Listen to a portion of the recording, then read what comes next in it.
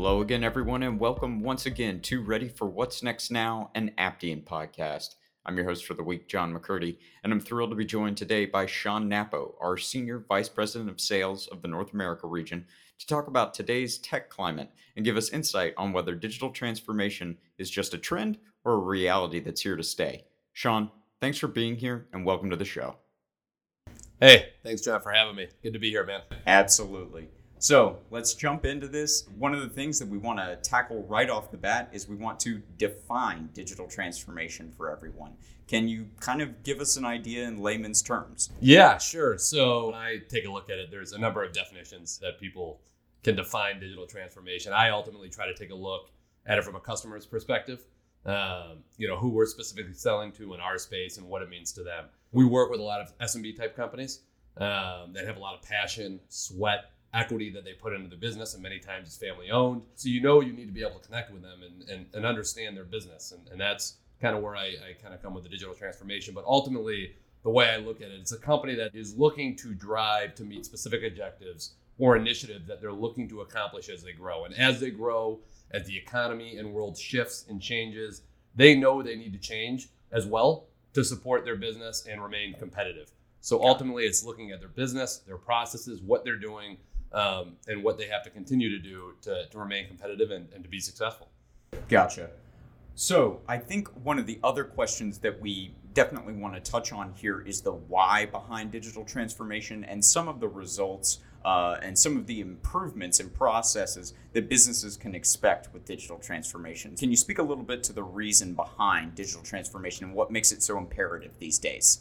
Well, I think, you can take a look at data, right? Manufacturing organizations in advanced stages of transformation recorded average year-over-year revenue growth of 8.9%. Pretty significant. In 2021.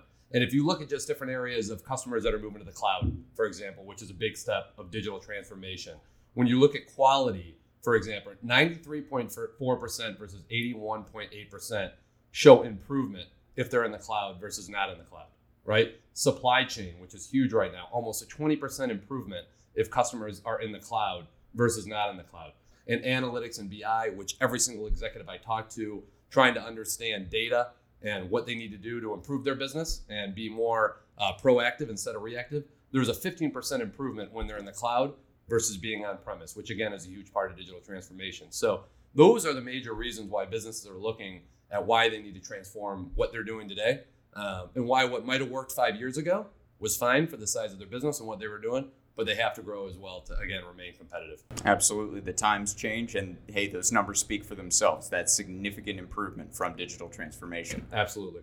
So one of the things that we definitely want to do is try to dispel some of the myths, some of the misconceptions that come with digital transformation. I think a lot of people hear it, think of it as a buzzword, think of it as something that is going to pass with time. But the reality is actually far from that. So let's dive into this list of misconceptions, starting with our first, this idea that all technological changes are expensive and that digital transformation is just a fad and a budget drainer. What would you have to say to that?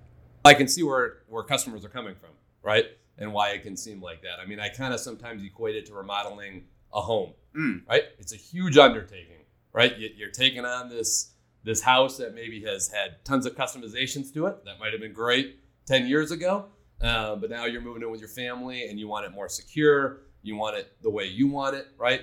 And so it can sound costly and can be time consuming, right? But at the end of the day, the house is going to be better for you and your family. It's going to be more secure. You're going to be able to get what you want. You're going to be able to do things better in your day to day. So, when you look at it, it's tough for customers because there's never a good time. You're always busy. But the point is, the longer you hold off, other companies that you're competing against are doing it, and you're not going to be able to remain competitive. That is the biggest thing, is how do you remain competitive? How do you stay ahead of the game so that when things like COVID happen or when there's things like supply chain issues, that you are ahead and that you have the technology to make you successful at the end of the day. So if you do it now, a year from now, you're going to be in a much better spot. You're making an investment into your business. 1,000%. Gotcha. Let's look at this second one. This idea that digital transformation is only for giant enterprises, that it's not for small or medium-sized businesses. What do you think about that? Yeah, I mean, it's, I think for every customer, everybody's looking to modernize and everybody's looking to kind of move to that next level. I don't think I've met a business owner that's just happy where they're at today and doesn't want to grow in revenue or beat the other guy. So I think overall, it doesn't matter how large you are. You always can get better.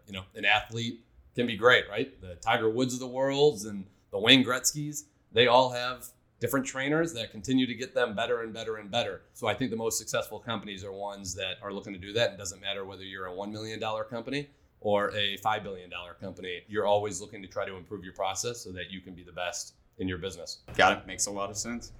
So our third one here is about technology and it replacing your people. I think a lot of folks have this fear that their employees will end up leaving when their jobs are taken by automation or automated processes that come with digital transformation.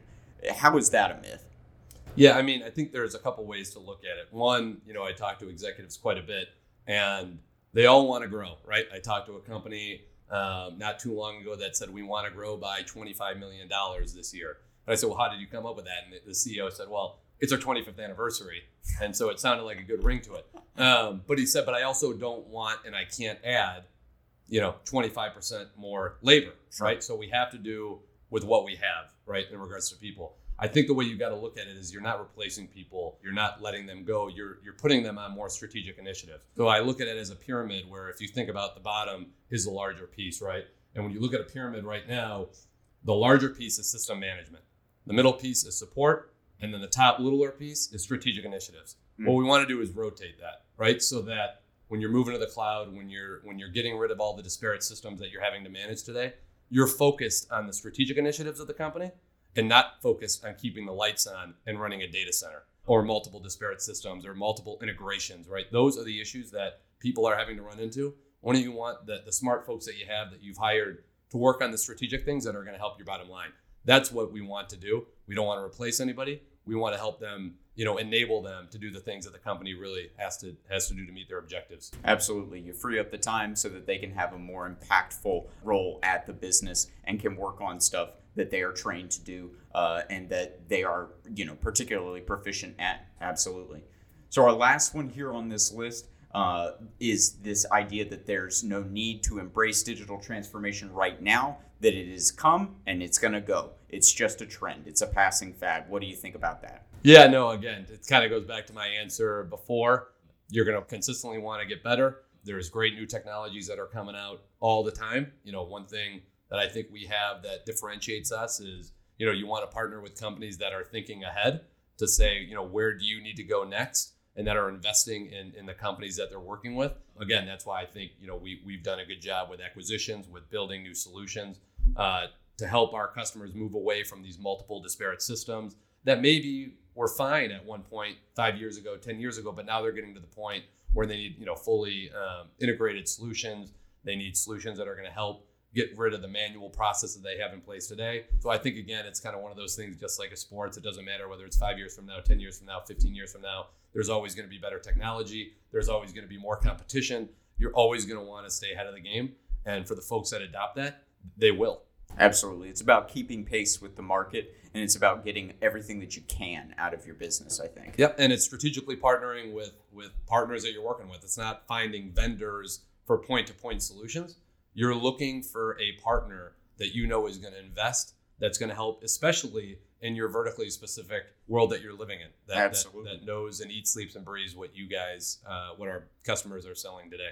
And to that point, let's talk about what those first steps would be as you're moving past those disparate systems and as you are looking for a partner. What sets apart a solutions provider, and how do you start that exploration process? A big thing that we drive here at Aptean is we like to go in and understand the business. So one of the worst things you can do is take bad processes and put them in good technology. Folks that have been doing something for such a long time, they like the way they do it. So it may not be the most efficient, but that's what they know and that's what they're used to. So learning something new is very difficult. Nobody likes change. But what we're able to do, because we're vertically focused in the ERPs that we sell, we know and we work with a multitude of customers that are in the same industry as you.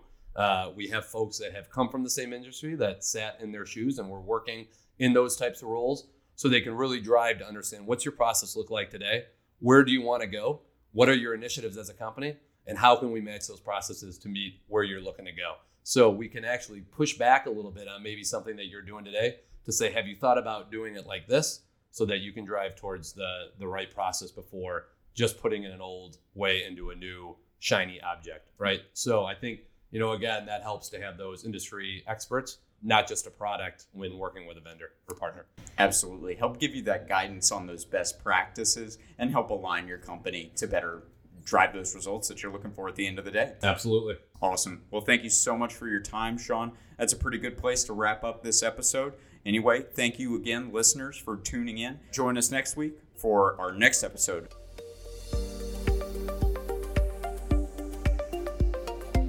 Hi, everyone, and thank you again for listening to this week's episode of Ready for What's Next Now, an Aptean podcast. Be sure to tune in next week on your preferred podcast platform. You can find the show on Spotify, Apple Podcasts, Google Podcasts, and more. If you're not already following Aptean on Facebook, Twitter, LinkedIn, and YouTube, check out the links to our brand profile pages in the show notes of this episode. Finally, feel free to drop us a line with any questions or suggestions via email to podcast@aptean.com. Until next time, thanks again. We'll be looking forward to getting you ready for what's next now.